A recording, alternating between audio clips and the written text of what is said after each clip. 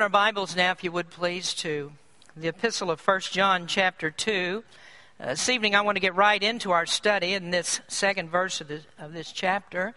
I spent quite a bit of time on this verse, and I think it's very important that we do. I think it's critical that we understand the work of Christ on the cross, and that we look at this very, very closely. And tonight we're attempting to explain, and this is a couple of sermons on this particular part of the sermon that we're in right now. We're going to be talking a little bit about the scope of Christ's atoning work. Now, if you'll look in the first verse of chapter 2, and then our text verse, which is verse number 2, it says, "My little children, these things write I unto you, that ye sin not. And if any man sin, we have an advocate with the Father, Jesus Christ the righteous, and he is the propitiation for our sins, and not for ours only, but also for the sins of the whole world."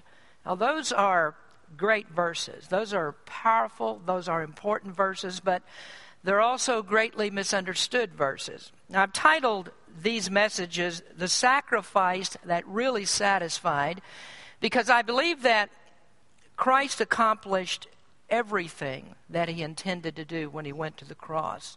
The scripture says that he is the propitiation for our sins, and that means that God's anger was against us, God's wrath is on us, but God's wrath has been set aside because God has been appeased. Now, of course, we're talking about believers here, for believers, and that's what propitiation means. And so if God is appeased, if he is no longer angry at us, if his justice has been satisfied through the death of Christ, then there is no cause that he would condemn us. Verse number 2 says, or verse number 2, as I said, is critical for that understanding, because this is very commonly taught that Christ satisfied God for the sins of everyone in the world, which couldn't be true unless everyone in the world is saved. Now, I want you to look at the points that we had in the previous couple of messages just to keep this outline together. And I'm just going to be very brief with this. We don't have time to go into them in their entirety. But the first couple of points that we spoke of were the satisfaction of Christ. He is the propitiation for our sins. Christ is the only way that God can be satisfied for sin. Now, propitiation, again, means the appeasement of wrath. God is angry because of sin, because sin impugns his holiness. One thing that God will never do, he never lets sin go unpunished. Sin is always punished. And God punished Christ for our sins, and it's right for God to condemn people to hell because they've broken his commandments. All have sinned and come short of the glory of God. That's what Scripture says. But in his mercy, God has allowed that there would be a way that his justice could be satisfied, and again, that is through the sacrifice of Christ. And whether you realize this or not, there are many, many people that disagree with penal substitution, and they say it's impossible that someone else can actually suffer for another person's crimes, for his sins, and that would be actually an act of justice. But we have to remember this, that God is the one who makes the rules. And so we can try to outwit God, we can try to put man's twist on this, but the fact is that all truth is God's truth. And so according to Scripture, the Bible says that God put our sins on Christ, God made his own sacrifice, and God is satisfied with that. And God designed it so it would perfectly serve his justice. So I'm okay with that, if that's what the Word of God says. Now, number 2 that we talked about is the substitution of Christ. And I've stated this, but even to make it clearer to you, we've stated it already. As I explained last week when we were going through this, Christ died for our sins, and in that, or when we're justified from our sins, there's actually what we call a double act of imputation. At the same time that we are justified by our faith in Christ, our sins are in turn imputed or transferred to him. And we looked at the pictures of that in the tabernacle. Both sides of imputation are pictured by the sacrifices that were made on the Day of Atonement. And that's when the priest would take 2 goats.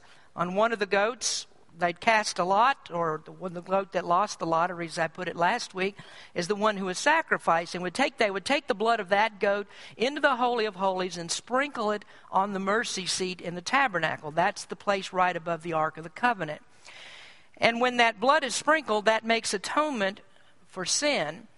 And we mentioned that the word mercy seat that we see in the Old Testament is the very same thing that we're looking at as the word here in 1 John 2, verse 2.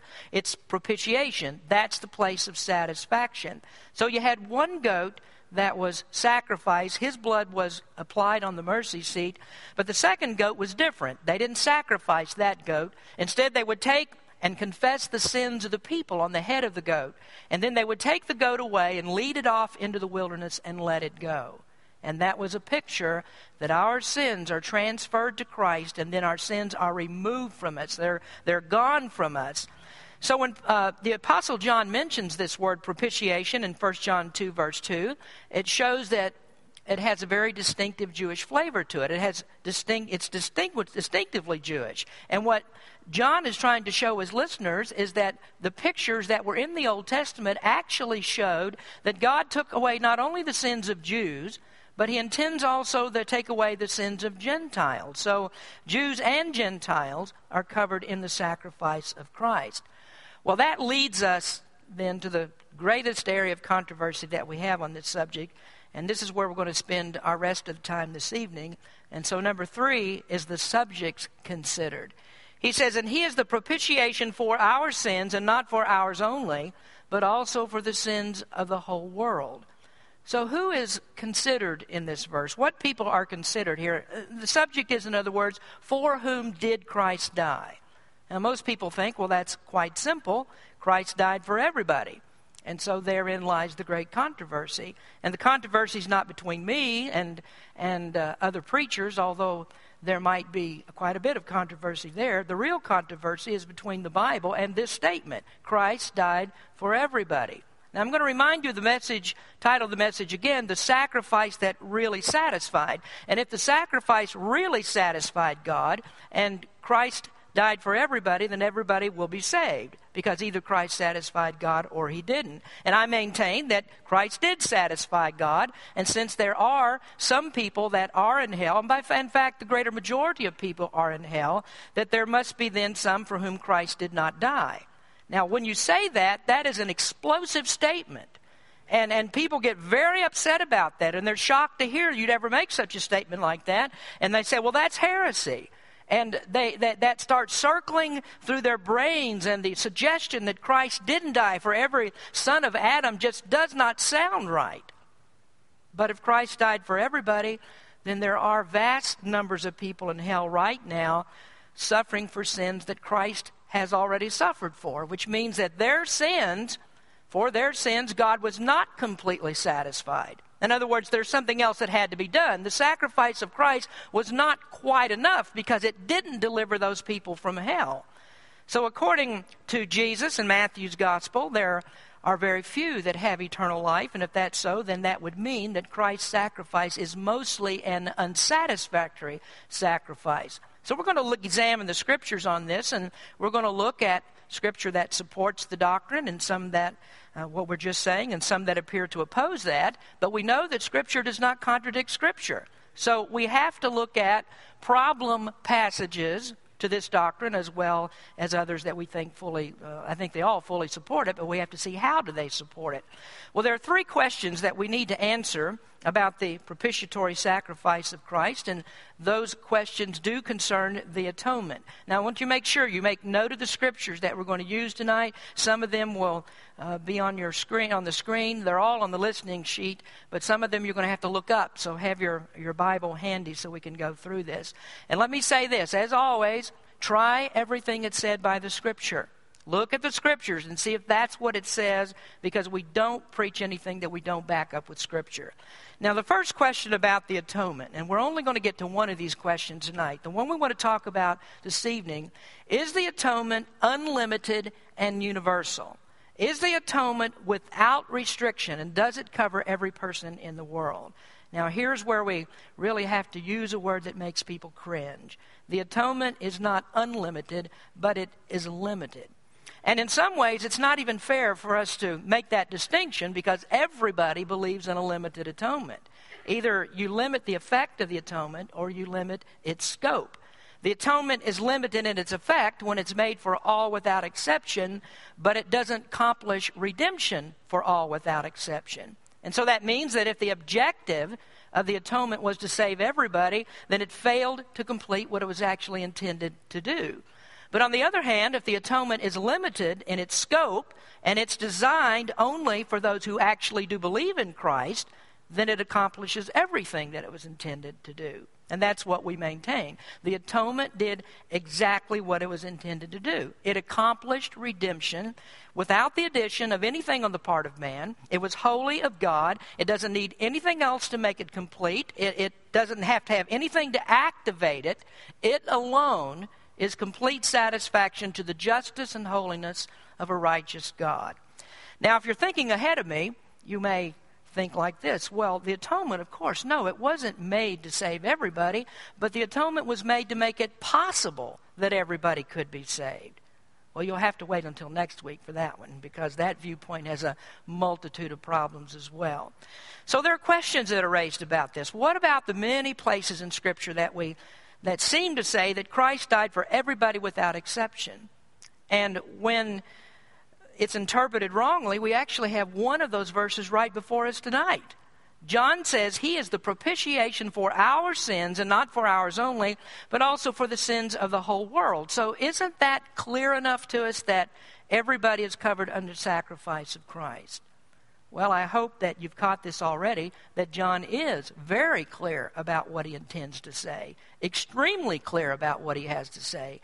John says our sins. And by that, he means the Jews. That's the primary audience. He's an apostle to the Jews. We'll talk a little bit more about that last week. And he used the word propitiation because he has a Jewish audience. And they're immediately going to make the connection with that to Old Testament sacrifices.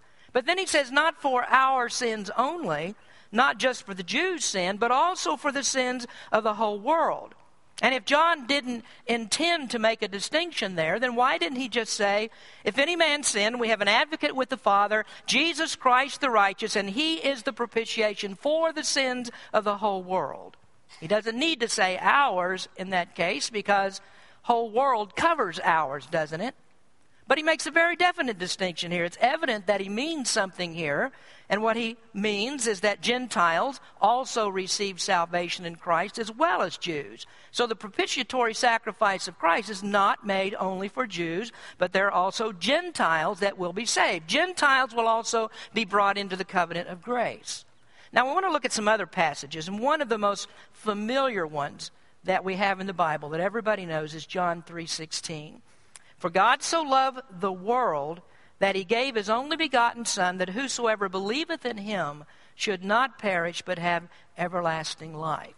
I've always said that the very best interpreter for John is John.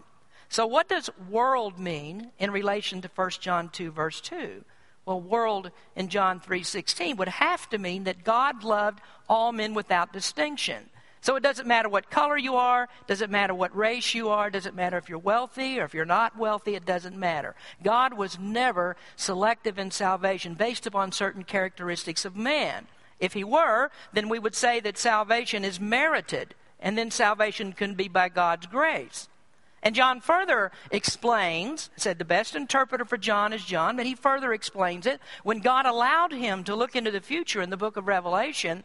And John wrote this in Revelation 7, verse 9. After this I beheld, and lo, a great multitude, which no man could number, of all nations and kindreds and people and tongues, stood before the throne and before the Lamb, clothed with white robes and palms in their hands. Now that fully supports what John says in 1 John 2, verse 2, explaining that Christ's death is not for Jews only, not for us only, but also for the sins of the whole world. Nations, kindreds, people, and tongues, he said, that he saw before the throne. Well, we also have to consider John 3:16 in the light of the nature of God's love. God so loved the world. Now, if that means everybody in the sense that of the atonement that we're talking about here, if God loves everybody in that sense, does he love unrepentant sinners? those who will not trust Christ, those who one day will stand before the great white throne judgment of God, those that are condemned to hell, does he love them in the same way that he loves those who do believe and are in heaven? And so when you get to heaven, do you believe that the love that God has for you is no greater than all of those people that are right then in hell? So you would have to ask, well, does God love Nero in hell? Does God love Hitler in hell? Did God love the scribes and Pharisees in hell? Does he love Judas in hell? Does he love those that have the blood of the martyrs on their hands in hell?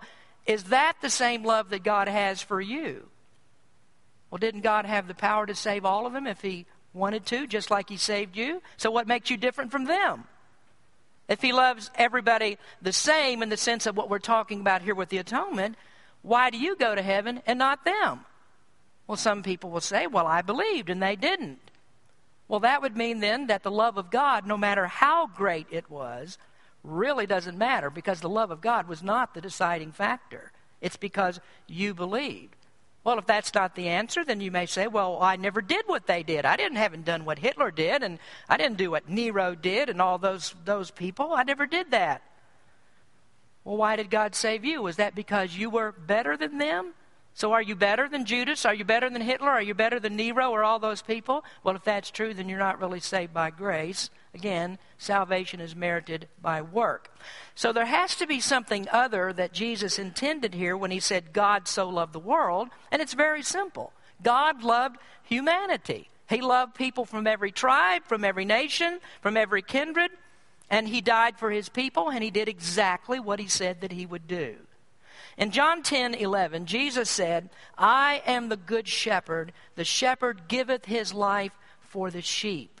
In John 10:15, as the Father knoweth me, even so know I the Father, and I lay down my life for the sheep.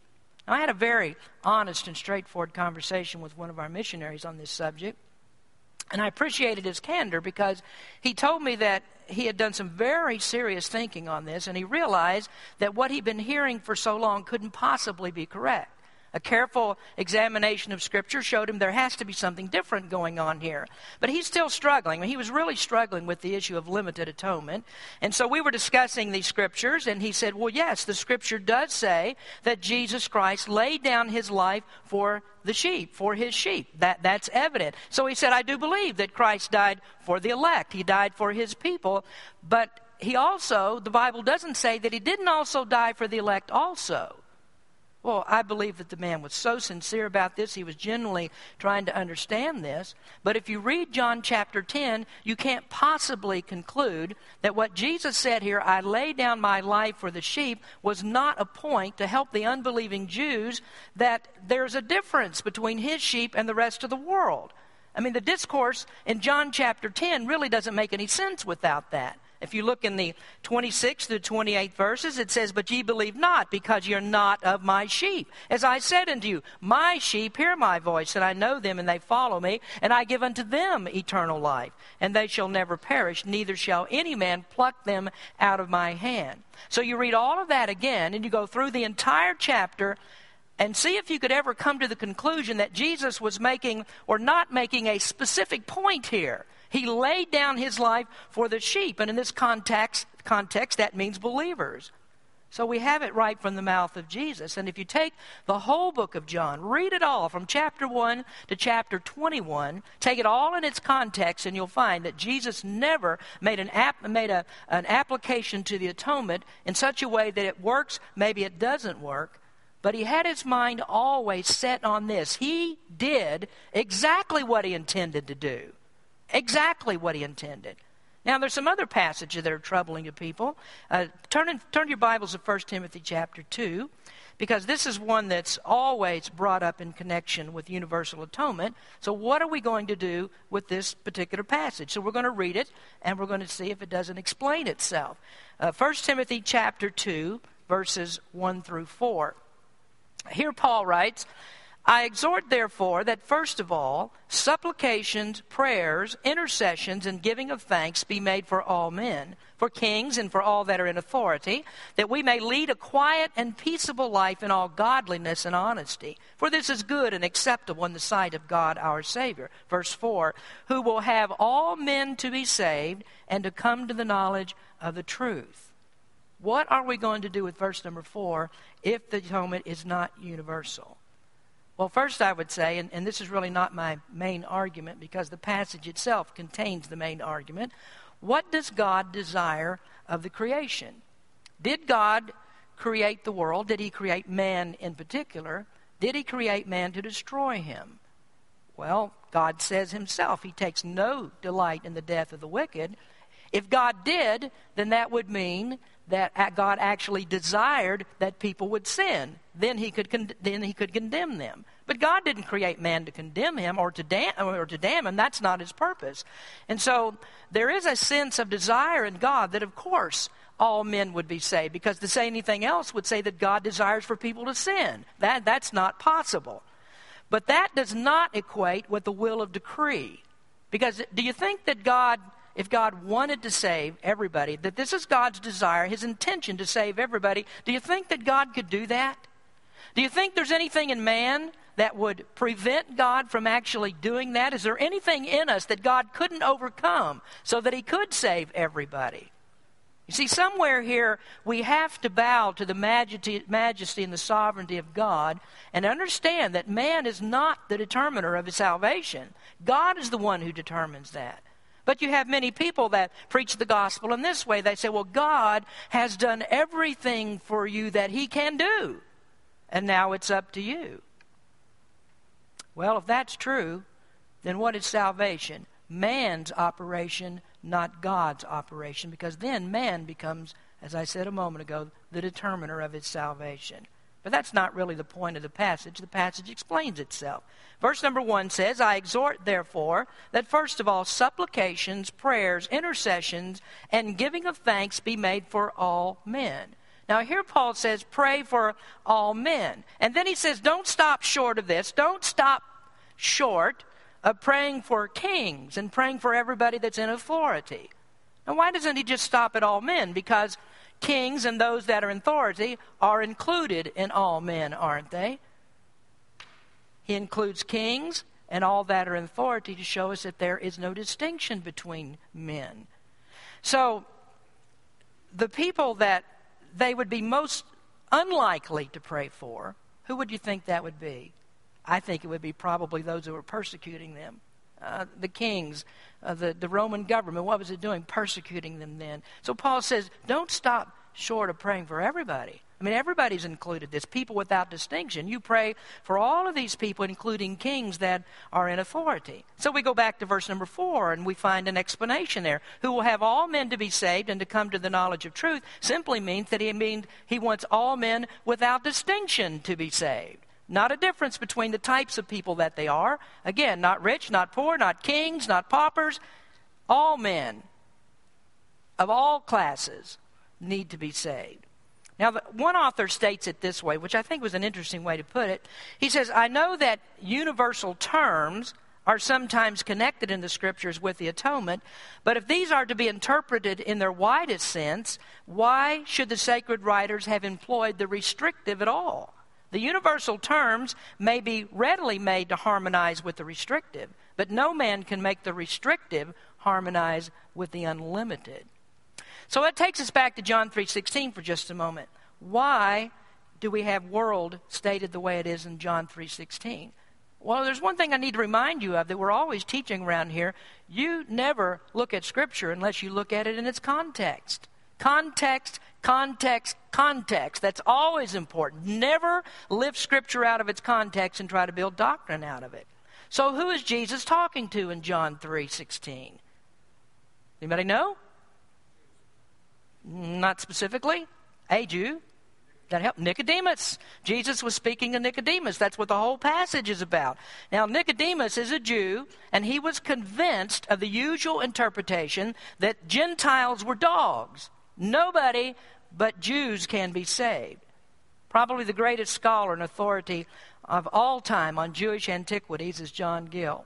Another book that you might want to have in your library, and you can write this one down, if you like to look at refutation of Arminian arguments, you might want to get this book, John Gill, The Cause of God and Truth. Now, it might be a little bit hard to read, but this John Gill explains this. He says, why did Jesus use the word world in John 3:16?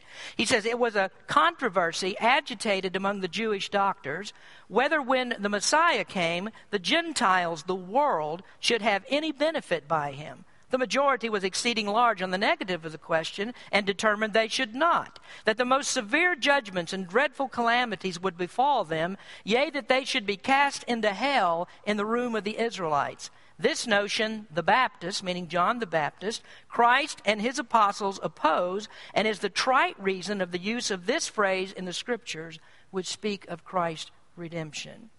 C.D. Cole, in his book Definitions of Doctrine, says, as a typical Jew, Nicodemus thought God loved everybody, God loved nobody, but Jews. But our Lord told him that God so loved the world, Gentile as well as Jew, that he gave his only begotten Son, that whosoever, Gentile or Jew, believeth on him should not perish, but have everlasting life. And you see then how John 3:16 parallels the same type of thinking that we have in 1 John 2, verse 2. He is the propitiation for our sins, Jews, and not for ours only, but the sins of the whole world, Jews and Gentiles alike. Well, we could go through the Scriptures and we could pick out many passages that say world, passages that say all, and there's no trouble for us to find out how the Bible qualifies those terms. So how many different ways does the word world appear in the Bible? How many different uses of it are there? Well, in John 3:16, the word world, there is the Greek word cosmos. And here, I'll recommend something else to you. If you haven't read Arthur Pink's book, The Sovereignty of God, you need to get that and read that. Because if you really want to know about God's sovereignty, His majesty, how God does everything for His glory, read that. But I'm going to give you a little sampling here, showing you some things that Arthur Pink points out. And if I'm not mistaken, I believe you'll find these in the appendix of The Sovereignty of God. But Pink points out, and he's not the only one. Of course, if you do some Bible study, you'll find this out very quickly.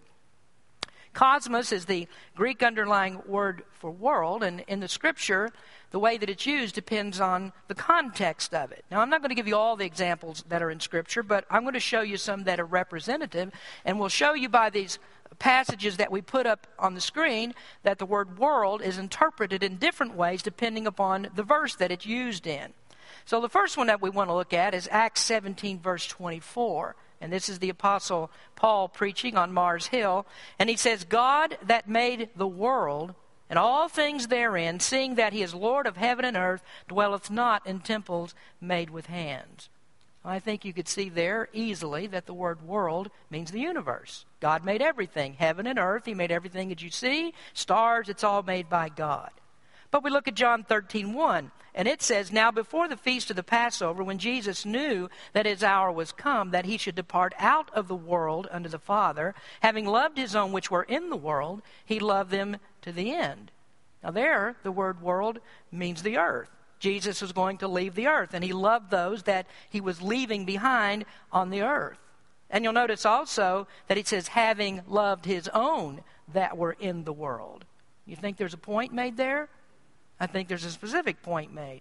Romans 3:19, another scripture where we see a world. Now we know that what things soever the law saith, it saith to them who are under the law, that every mouth may be stopped, and all the world may become guilty before God. Now their world is not the earth. He's not talking about the universe. World here means all people. We all have sinned and come short of the glory of God. All the world, all people are guilty before God. So their world means the entire human race. But notice the next one in John 15:18. If the world hate you, ye know that it hated me before it hated you. Well, believers don't hate believers, do they? So the world there must be unbelievers. That's all that world can mean there is unbelievers. But on the contrary, we will look in 2 Corinthians 5:19, and it says, to wit, that God was in Christ reconciling the world unto himself, not imputing their trespasses unto them, and hath committed unto us the word of reconciliation. Now there the word world can only mean a world of believers, because it says they are reconciled to God, no trespasses are imputed to them, so that couldn't possibly mean every person without exception, because then it would mean nobody's in hell. People in hell are there because God has charged them with their sins. That's why they're suffering in the first place. God didn't take their sins away. So you can see that God so loved the world does not have to be taken universally. And next week I'm even going to show you why taking it universally would actually be a very bold contradiction of Scripture. But before we close this evening, I want to just show you just one more. And I want to show you, how do you interpret Scripture? I mean, what do you do in taking Scripture in context to understand the Scriptures?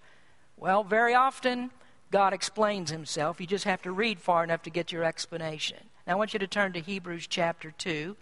Here's another troubling passage, or so it seems, to the doctrine of limited atonement. Hebrews chapter 2, verse number 9. Hebrews 2, verse 9. But we see Jesus, who was made a little lower than the angels for the suffering of death, crowned with glory and honor, that he by the grace of God should taste death for every man. Now, doesn't that say that God died for every person? Well, now let's read a little bit further. And if you have a pencil, you want to do this, underline some words, and it'll help you to understand what he means in this passage. Verse number 10. For it became him for whom are all things and by whom are all things, in bringing many sons unto glory. So you want to underline the term many sons. To make the captain of their salvation perfect through suffering. For both he that sanctifieth and they who are sanctified are all of one, for which cause he is not ashamed to call them brethren. And you can underline the word brethren. Saying, I will declare thy name unto my brethren. Underline that again. In the midst of the church will I sing praise unto thee. And again I will put my trust in him. And again, behold, I and this whole phrase, the children which God hath given me. For as much then as the children, you underline that, are partakers of flesh and blood, he also himself likewise took part of the same, that through death he might destroy him that had the power of death, that is the devil, and deliver them who through fear of death were all their lifetime subject to bondage. For verily he took not on him the nature of angels, but he took on him the seed of Abraham. Wherefore in all things it behooved him to be made like unto his brethren. So you underline that again, that he might be a merciful and faithful high priest in things pertaining to God, to make reconciliation for the sins of the people. Now, I don't have time to really examine the entire passage there and just break everything down, but I want you to notice something in just a moment. But we see here, right there in the middle of all that reading, it says here that Christ through his death destroyed the power of the devil. He overcame death. Isn't that what it says, I think? Well, if people are in hell and they're dead, dying in hell, eternal death, how did God destroy the power of death for them through the death of Christ? How was that possible? Well, it couldn't be that he intended to destroy the power of death for them.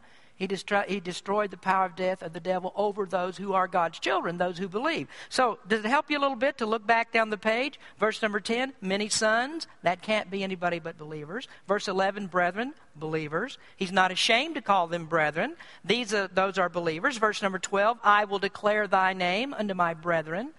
And verse number 13, look how definitive this is. I and the children which God hath given me. Verse number 14, children. Verse number 17, brethren. Now, does that help you to understand what he means by every man in verse number 9? It's qualified by all the statements from verses 10 through 17. He tasted death for every man that is a son of God. For every man that he calls brethren. And then the writer just nails it down when he quotes Isaiah 8, verse 8 from the Old Testament. So it can't be for anybody but believers, because those are the ones that are given to Christ by the Father. Now, Hebrews then is really, if you've studied the book of Hebrews, It's a book of the accomplishments of Christ. It's not a book of any failures, because Christ doesn't have any failures. In chapter 1, he's superior to the angels. In chapter 2, he's superior to Moses. In chapter 5, he's superior to the Old Testament priests. In chapter 10, that explains that his sacrifice is superior to all Old Testament sacrifices. So now, would you say that Christ made an atonement that couldn't do exactly what it was designed to do? It was designed to save. And folks, that's exactly what the atonement does. It saves. So would you think then that the greater part of the world dies and goes to hell when Christ died to take away their sins? Well, if Christ died to take away your sins, then they're gone. They're gone. The old children's song, I think, says, buried in the deepest sea, yes, that's good enough for me. Praise God, I shall live eternally, because my sins are gone, gone, G-O-N-E, gone. So the atonement is particular. Christ died for those that he came to save. Matthew 1:21 says, and she shall bring forth a son, and thou shalt call his name Jesus, for he shall save his people from their sins. He shall save his people. Not that he's going to try to save them, not that maybe he'll save them, not that he's going to have a pretty good shot at saving them, not that it might be possible that he would save them. Christ will save them because he died for them, and he secures their belief because they've been given to him by the Father. I don't have any trouble with any of this, because if you simply get it in your mind that God is the omnipotent creator of the universe, he created all people, he had a plan and purpose when he put it in place, he knows exactly what's going to happen. Why does he send Christ as a sacrifice for anybody that is not going to believe? That he knows they're going to believe because he purposed that they would believe. You read the scriptures in their context and you can't come to any other conclusion. But Christ's atonement did what it was supposed to do. He intended to save with it, and he saved. So is limited atonement, is that a dirty heretical doctrine? Not according to God's infallible word. Now next week we're going to come back to this and look at it some more. We're going back to John 3:16 and 17, and we're going to look at that passage from a different angle. And as I said a moment ago, we're going to show you why it is a bold contradiction of Scripture to say, and we're going to take up this question next week, that Christ only came to make it possible that people could be saved. So who are the subjects considered in 1 John 2, verse 2? That's what we're trying to answer. Let's pray. Heavenly Father, we thank you for the opportunity we have to look into your word tonight. We are so thankful that we serve a great God who does everything that he intends to do. And that gives us hope and comfort, because we know that you're in control of all things, that you've planned and you've purposed. Nothing goes out from under your purview. There are no chance happenings. There are things that you don't know about, things that you're surprised about. Everything that you intended to do, you did do. And this is why we continually preach, our Heavenly Father, that everything is for your glory. This glorifies you. And we thank you, Lord, that we're able to be a part of that. Bless this time tonight that we've had. Bless all of our people. In Jesus' name we pray. Amen.